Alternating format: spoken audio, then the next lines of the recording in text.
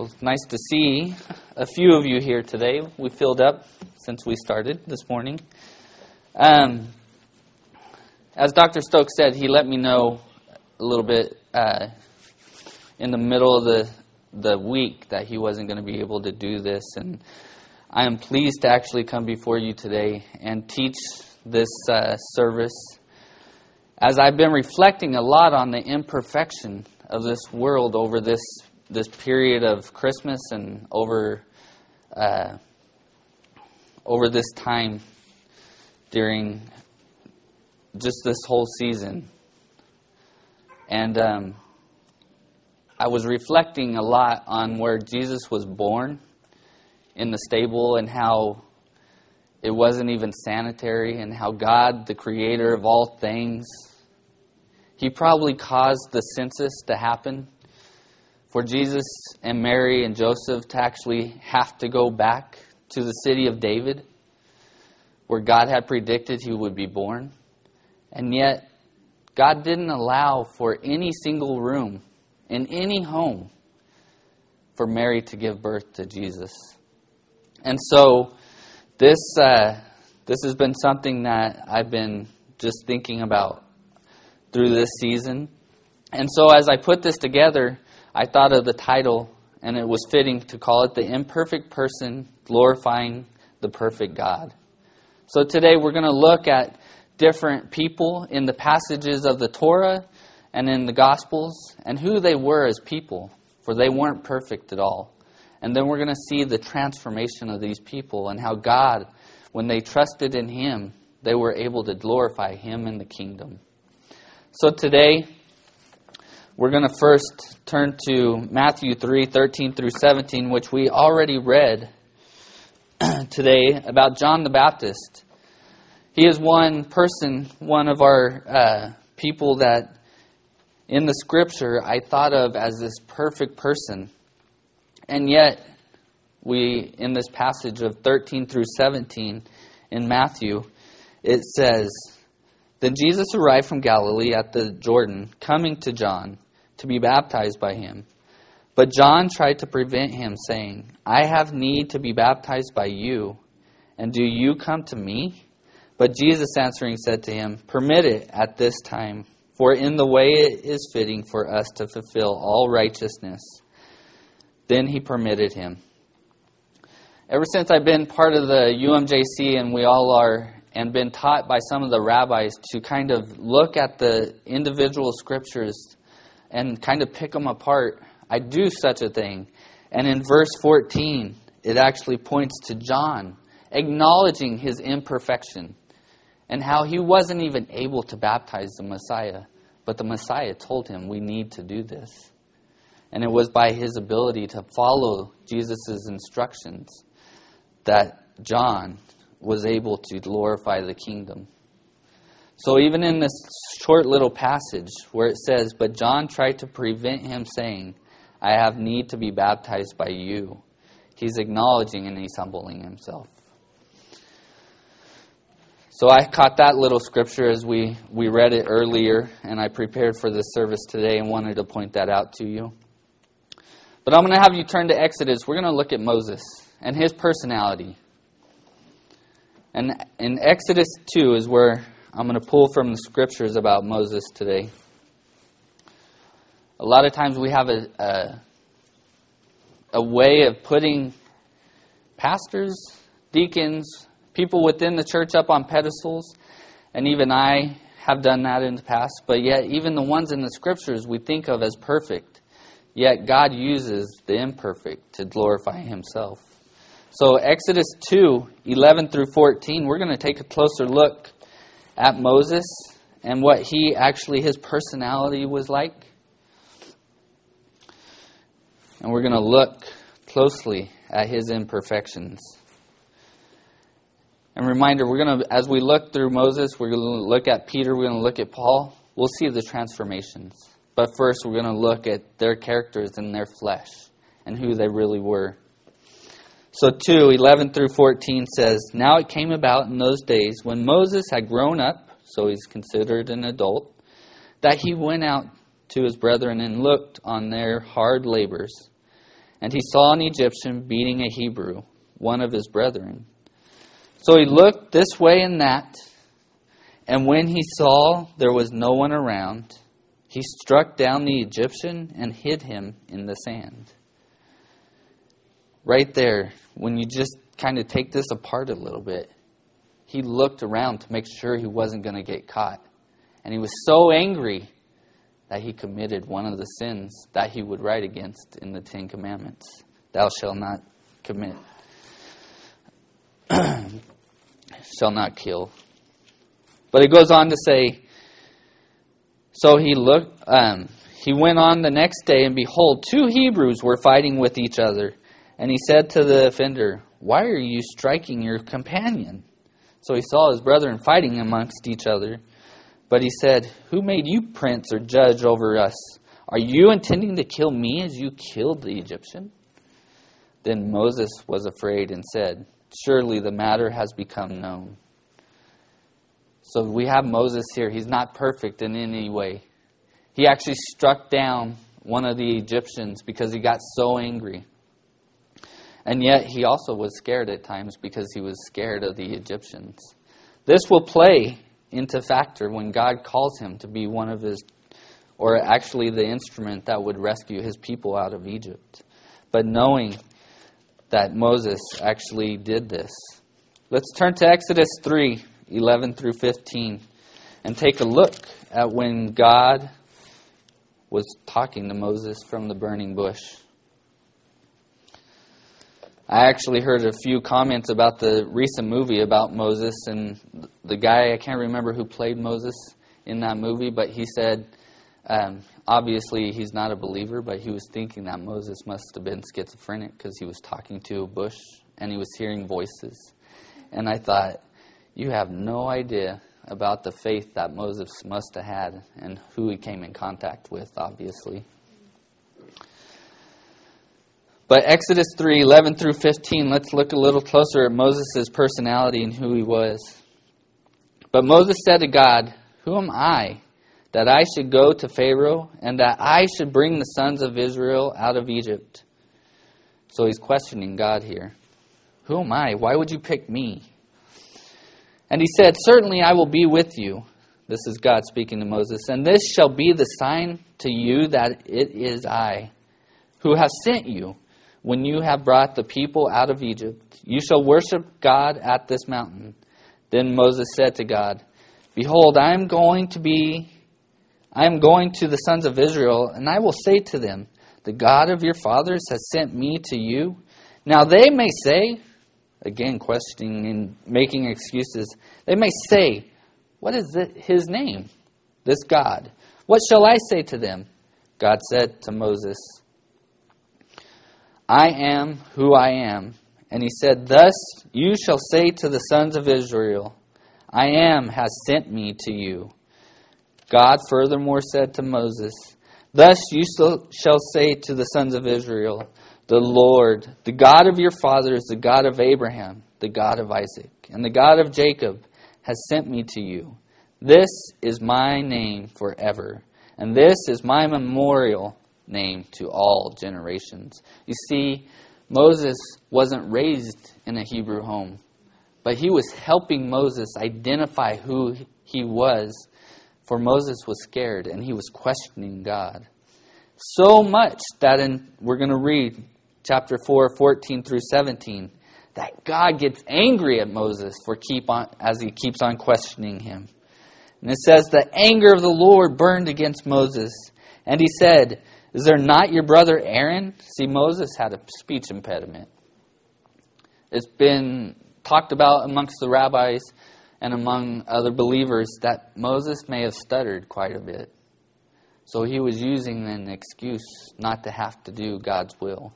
But when God wants to use you, you're not going to move away from him. And it's through our weaknesses that he can be glorified. And he said, is there not your brother Aaron the Levite? I know that he speaks fluently, and moreover, behold, he is coming out to meet you. When he sees you, he will be glad in his heart. You are to speak to him, and put the words in his mouth, and I, even I, will be with your mouth and his mouth, and I will teach you what you are to do. You see, God's comforting him. He's predicting the future so that Moses would know that God was telling him the truth. Because can you imagine going back and forth with God? That's what Moses' flesh was doing. I'll help you. Well, let me give you another excuse. That was Moses and his personality. He was not perfect at all. Let's go on to Peter. Flip back over to the New Testament. John 13. Now Peter, he was a fisherman. And I don't know very many fishermen myself personally. I do watch The Deadliest Catch. Those guys are some rough guys on TV. But they usually are all or nothing. They're in it for what they can do. And if you don't like what they have to do, you better get behind them because they don't care. And we're going to look at some passages, and you're going to see how Peter was very similar to just what I was talking about and what I've observed. So, 13 of John, verse 5 through 10. Then he poured water in the basin and began to wash the disciples' feet and to wipe them with the towel with which he was girded. So he came to Simon Peter. He said to him, Lord, do you wash my feet? So Jesus humbly, the servant, even though he's a Messiah and master, he's serving Peter.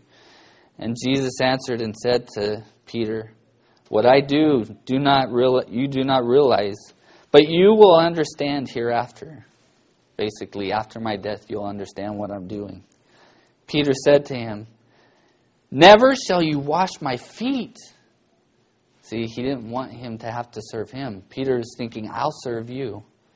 Jesus answered, if I do not wash you, you have no part with me. Peter said to him, Lord, then wash not only my feet, but also my hands and my head. So in other words, if you're going to wash my feet, wash all of me. I'll be cleansed and you'll help me. And there won't be a part of me that isn't cleansed by you. All or nothing. The fisherman type. And it goes on. Jesus said to him, he who has bathed needs only to wash his feet, but is completely clean. And you are clean, but not all of you. And when it says, for he knew the one who was betraying him, at that point he was talking about Judas, as we know. But you can see here, right, that Peter his personality was all or nothing. And at times he would turn away from God. Let's look at an all or nothing passage again. And that's actually Matthew 14. And at this point, Peter and all the disciples had been serving with Jesus and talking to the people up on the mountain, as you guys talked there. And Jesus had sent them away on a boat. And he was going to go to them later, as Jesus already knew. But we're going to see Peter's personality in this. He's all or nothing again. And he's the one that wants to get out on the boat in the water. So let's look. Is Peter perfect? He's far from that. But he is all or nothing person. So 14:22. Immediately he made the disciples get into the boat and go ahead of him to the other side, while he sent the crowds away. After he had sent the crowds away, he went up on the mountain by himself to pray. That is Jesus. And when it was evening, he was there alone. But the boat was already a long distance from the land, battered by the waves, for the wind was contrary. And in the fourth watch of the night, he came to them, walking on the sea. When the disciples saw him walking on the sea, they were terrified and said, it's a ghost! And they cried out in fear. But immediately Jesus spoke to them, saying, take courage. It is I. Do not be afraid. Here we go, Peter. You're going to show your personality again. Lord, if it's you, command me to come to you on the water. And Jesus said, come. And Peter got out on the boat and walked on the water and came toward Jesus. This is awesome. He's on the boat. I don't know about you guys, but I might be a little bit leery to put my feet in that water. With the winds blowing and everything, they were already wet. But he sees him. Can you imagine that, Anna? Saying, come on across, walk across the ocean. I can't either. But Peter's like, command me and I'll do it. And picking back up, as he got out on the water, but seeing the wind, he became frightened and began to sink. He cried out, Lord, save me! So he was focused on the Lord, the all or nothing thing again, and he's walking. And as he's walking, his eyes, like all of us, we get off on the left or we get off on the right. And he takes his eyes off of what God had for him and Jesus had for him. And he started to sink. And he got worried. So he cried out. And immediately, Jesus stretched his hand out and took hold of him and said to him, you of little faith, why did you doubt? You see, we get in trouble when we don't focus on him and give it all to him.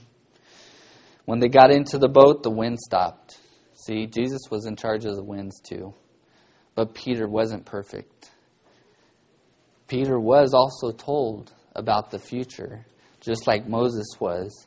In Matthew 16, just a few pages from where we are, Jesus predicts to Peter what his future would be. And in verse 18, it says about the 18. Okay. I also say to you that you are Peter, and upon this rock I will build my church, and the gates of Hades will not overpower it. I will give you the keys of the kingdom of heaven, and whatever you bind on earth shall have been bound in heaven, and whatever you loose on earth shall have been lost in heaven. You see, predictions of what people are going to experience can be very eye-opening. You look at patterns of behavior, yet God knows all, so he can predict what's going to happen even 30 years from now. And this is what Jesus was doing for Peter, setting him up to see what he would become. I want to turn to Paul now. You can see how Moses wasn't the perfect person. He actually killed somebody.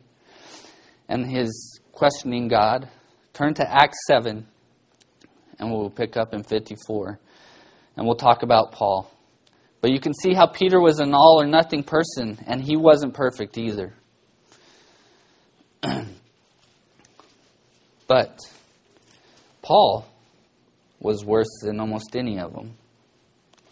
And if you will, as we read this passage, I was going to go into more detail, but I'm not going to now. But I want you to hear these words, because as we hear the news and we hear about Iraq and the Christian brother and sister who are being persecuted for Jesus' name and sake, Paul, better known in Saul, that we'll read, would have been part of ISIS. He was persecuting. He was taking people out of their home as we read these passages. So 7:54 says, now when they heard this, they were cut to the quick. And they began gnashing their teeth at him. But being full of the Holy Spirit, this is Stephen. Stephen is testifying of the Lord Jesus Christ being the Messiah. And you'll see what happens. He gazed intently into heaven and saw the glory of God and Jesus standing at the right hand of God. And he said, behold, I see the heavens opened, and the Son of Man standing in the right hand of God. So even here on earth, he was starting to see what God had in store for him. But they cried out with a loud voice, covered their ears, and rushed at him with one impulse. Only one purpose they had for Stephen. When they had driven him out of the city, they began stoning him, and the witnesses laid aside their robes at the feet of the young man named Saul. So making sure their clothes didn't get dirty, put them at Saul's feet. They went on stoning Stephen as he called on the Lord and said, this is Stephen, Lord Jesus, receive my spirit. Then falling on his knees, he cried out with a loud voice, Lord, do not hold this sin against them." Having said this, he fell asleep. Saul was in hearty agreement with putting him to death. And on that day, great persecution began against the church in Jerusalem, and they were all scattered throughout the region of Judea and Samaria, except the apostles. Some devout men buried Stephen and made loud lamentations over him. But Saul began ravaging the church, entering house after house, and dragging off men and women. He would put them in prison. You see, God knows what He's doing. And I can't imagine the guilt that Saul felt, when God actually calls him to him. You see, there's a transformation that happens to Paul. And I want to go right into that now. And that's actually going to be found in Acts 9. But I want to first tell you a little bit, because it's whenever somebody dies that it can have a hard impact on you. Yet, two of the people here that we're talking about today that sometimes we put up on a pedestal, their life, their flesh had killed other people. Peter, I didn't know of him killing anybody, but I can only imagine. We'll look at his transformation. But when somebody actually dies, it impacts us. I can speak to this myself because I wasn't even following the ways that I should be living when I was about 20, 21. And yet, my grandfather, I know he continued to pray for me. And we were really close. And it wasn't until the day of his death that I had to understand.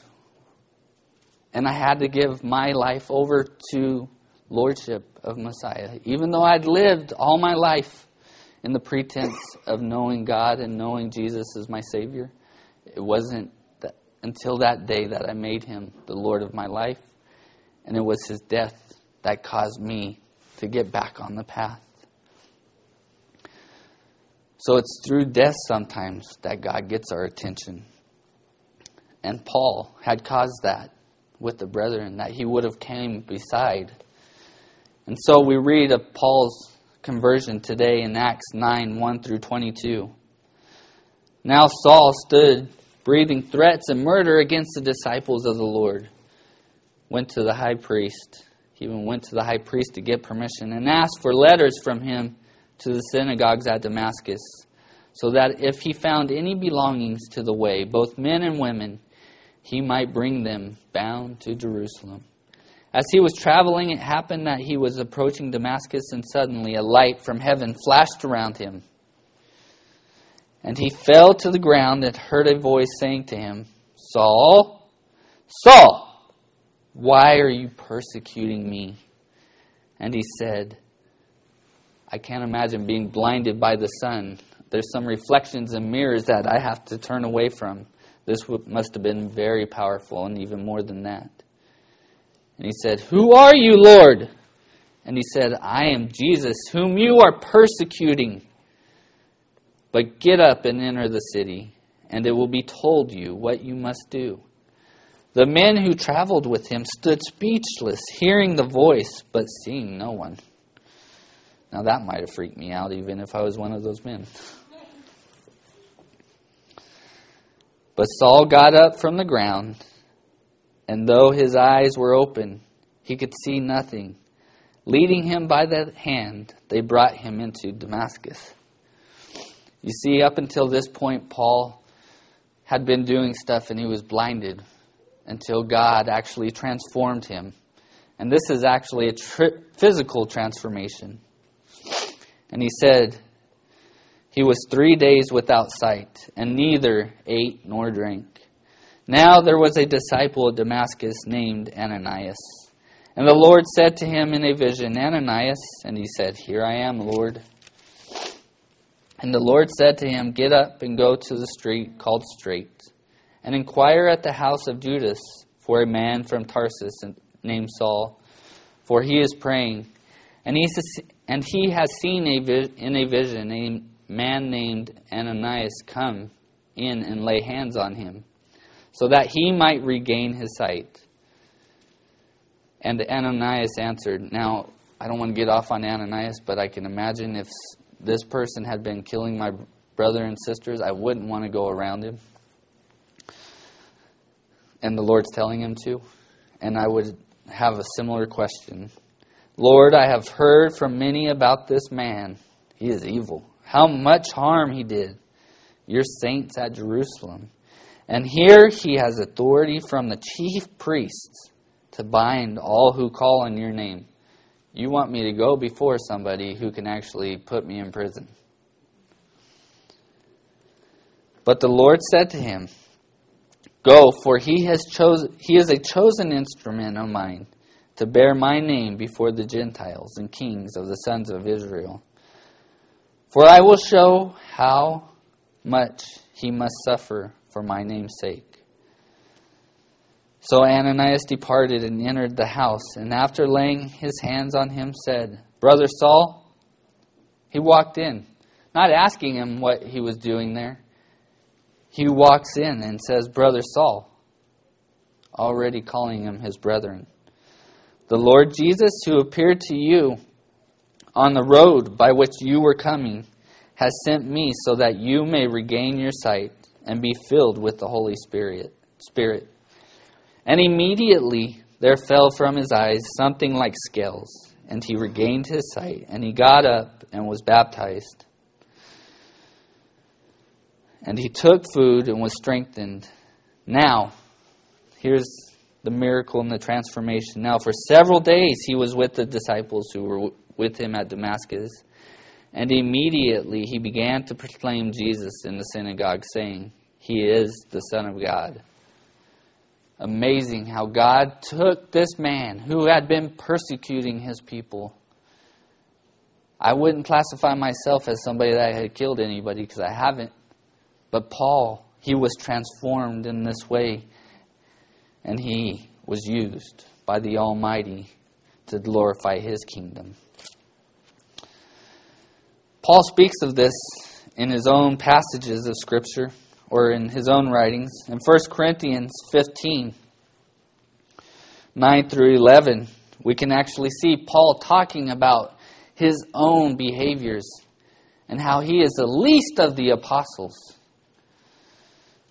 And he says in verse 9, For I am the least of the apostles and not fit to be called an apostle, because I persecuted the church of God. But by grace of God I am what I am. And His grace toward me did not prove vain, but I labored even more than all of them. Yet not I, but the grace of God with me. Amazing when you give in to the Lord what He can do through you, if you'll allow Him to use your weakness for His strength. It's your weaknesses that can actually glorify Him. I stand before you guys today never thinking I would ever be standing in a place preaching. Deacon, yeah, I could do that. But doing this, it's all His glory. People from Bakersfield could tell you I would never have thought Trevor would actually be doing what he's doing today. So, that's one of the biggest conversions. Let's look at Moses. Now we know, back in Exodus 17, we know Moses gave in to God. He actually went back to Egypt. He helped deliver the people from there, brought them through the Jordan River, and actually became God's instrument to deliver the ones that were being persecuted. In Exodus 17, I want to point out here, he had gotten to the point where he was praising God. He was actually helping his people be delivered even as they were continuing to go to war at times. And yet, Moses needed help. We need help today. If we're going to glorify God, we've got to utilize one another in our weaknesses. Let's look at how Moses uses everyone around him to help the people and for the glory of God. Then Amalek came and fought against Israel at Rephidim. So Moses said to Joshua, Choose men for us and go out fight against Amalek. Tomorrow I will station myself on top of the hill with the staff of God in my hand. I can imagine this. I was just reading some stuff or looking at some stuff about the Civil War and how some people, when it first started, came out with picnic baskets and sat on top of hills thinking they were going to watch the war battle and it would be done after that. Moses had put himself in a place to watch what was going on. Now in the Civil War, it got so grotesque that they left. But that's kind of what he's there. He's watching. Let's see what Moses does. Joshua did as Moses told him and fought against Amalek. And Moses, Aaron, and Hur were up on the top of the hill. So it came about when Moses held his hands up that Israel prevailed. So as long as his hands were here, his army was winning. How many of you guys work out? There's some of you, I see. I know. I've seen it on Facebook. How many of us can hold our hands up for hours and hours and hours? Now put 2 or 3 pounds in it, and it's harder to stay up. And when he let his hand down, Amalek prevailed. So Moses got tired, and his hands came down, and the Israelites started to lose. But Moses' hands were heavy. Then they took a stone and put it under him. So they're propping things up. And he sat on it, and Aaron and Hur supported his hands, one on one side and one on the other. Thus his hands were steady until sunset. So Joshua overwhelmed Amalek and his people with the edge of the sword. So it'd be like they saw what was going on. I can only imagine. If I was Moses, I'd want to do this. All right, we're doing pretty good. But they saw what was going on, and Moses was getting tired, and so they helped him, just like we have to help each other. I'm not always good in everything, that's for sure. I had to call Matt yesterday for my garage door opener. I had no idea what was going on.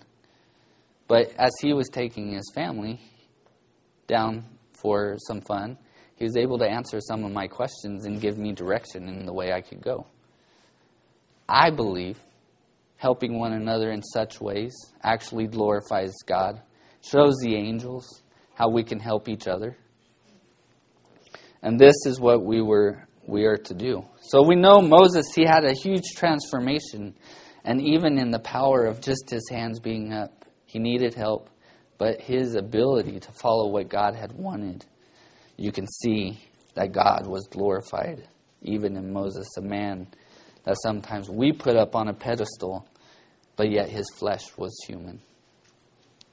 Finally, let's look at Peter and his transformation.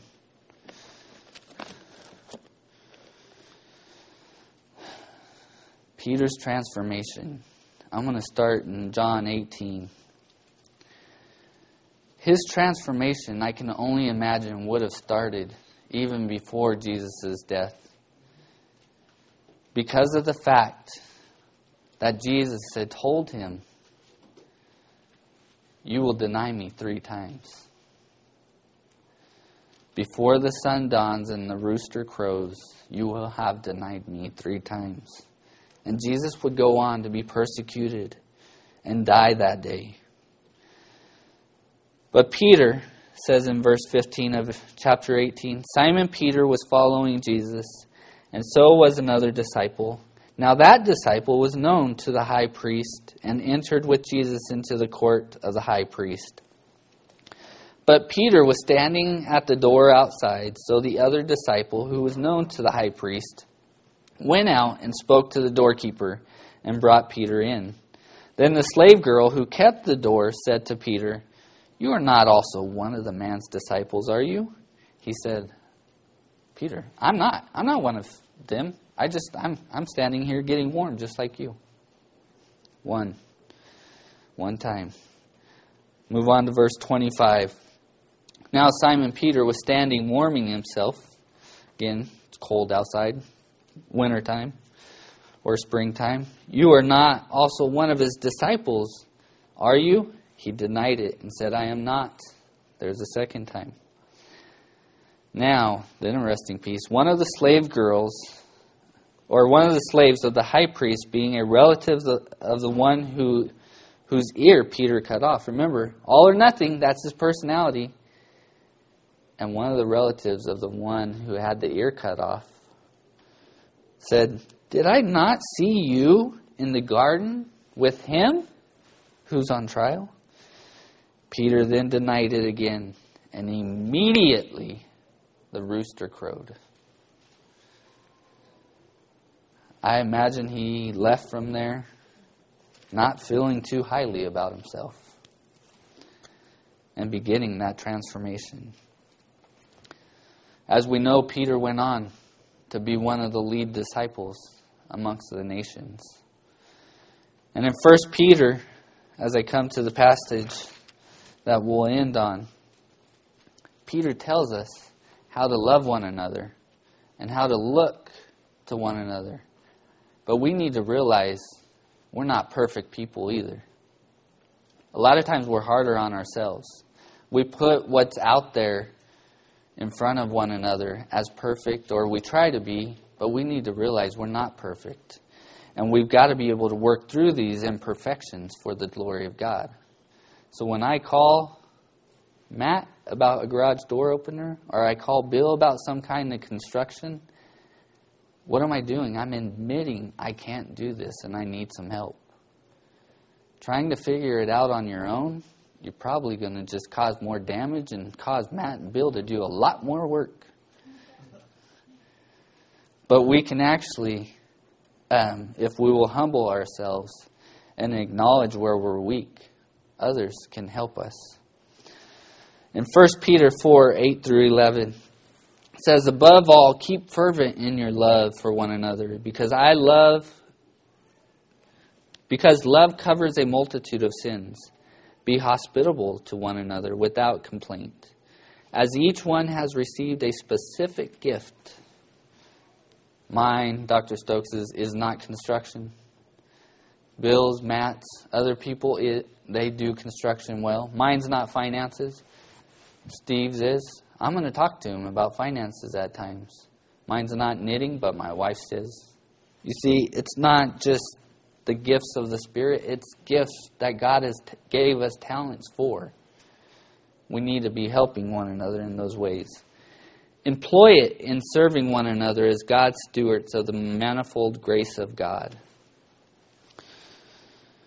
Whoever speaks is to do so as one who is speaking the utterances of God. Whoever serves is to do so as one who is serving by the strength which God supplies, so that in all things God may be glorified through Jesus Christ, to whom belongs the glory and dominion forever and ever. You see, our weaknesses can be His glory. And if we one another, the angels can learn from us. I learn and enjoy watching the kids as they grow into their own faith. I enjoy watching others who minister here at church and have to hold their little ones as they do it. It ministers to me to see what you guys are doing for one another.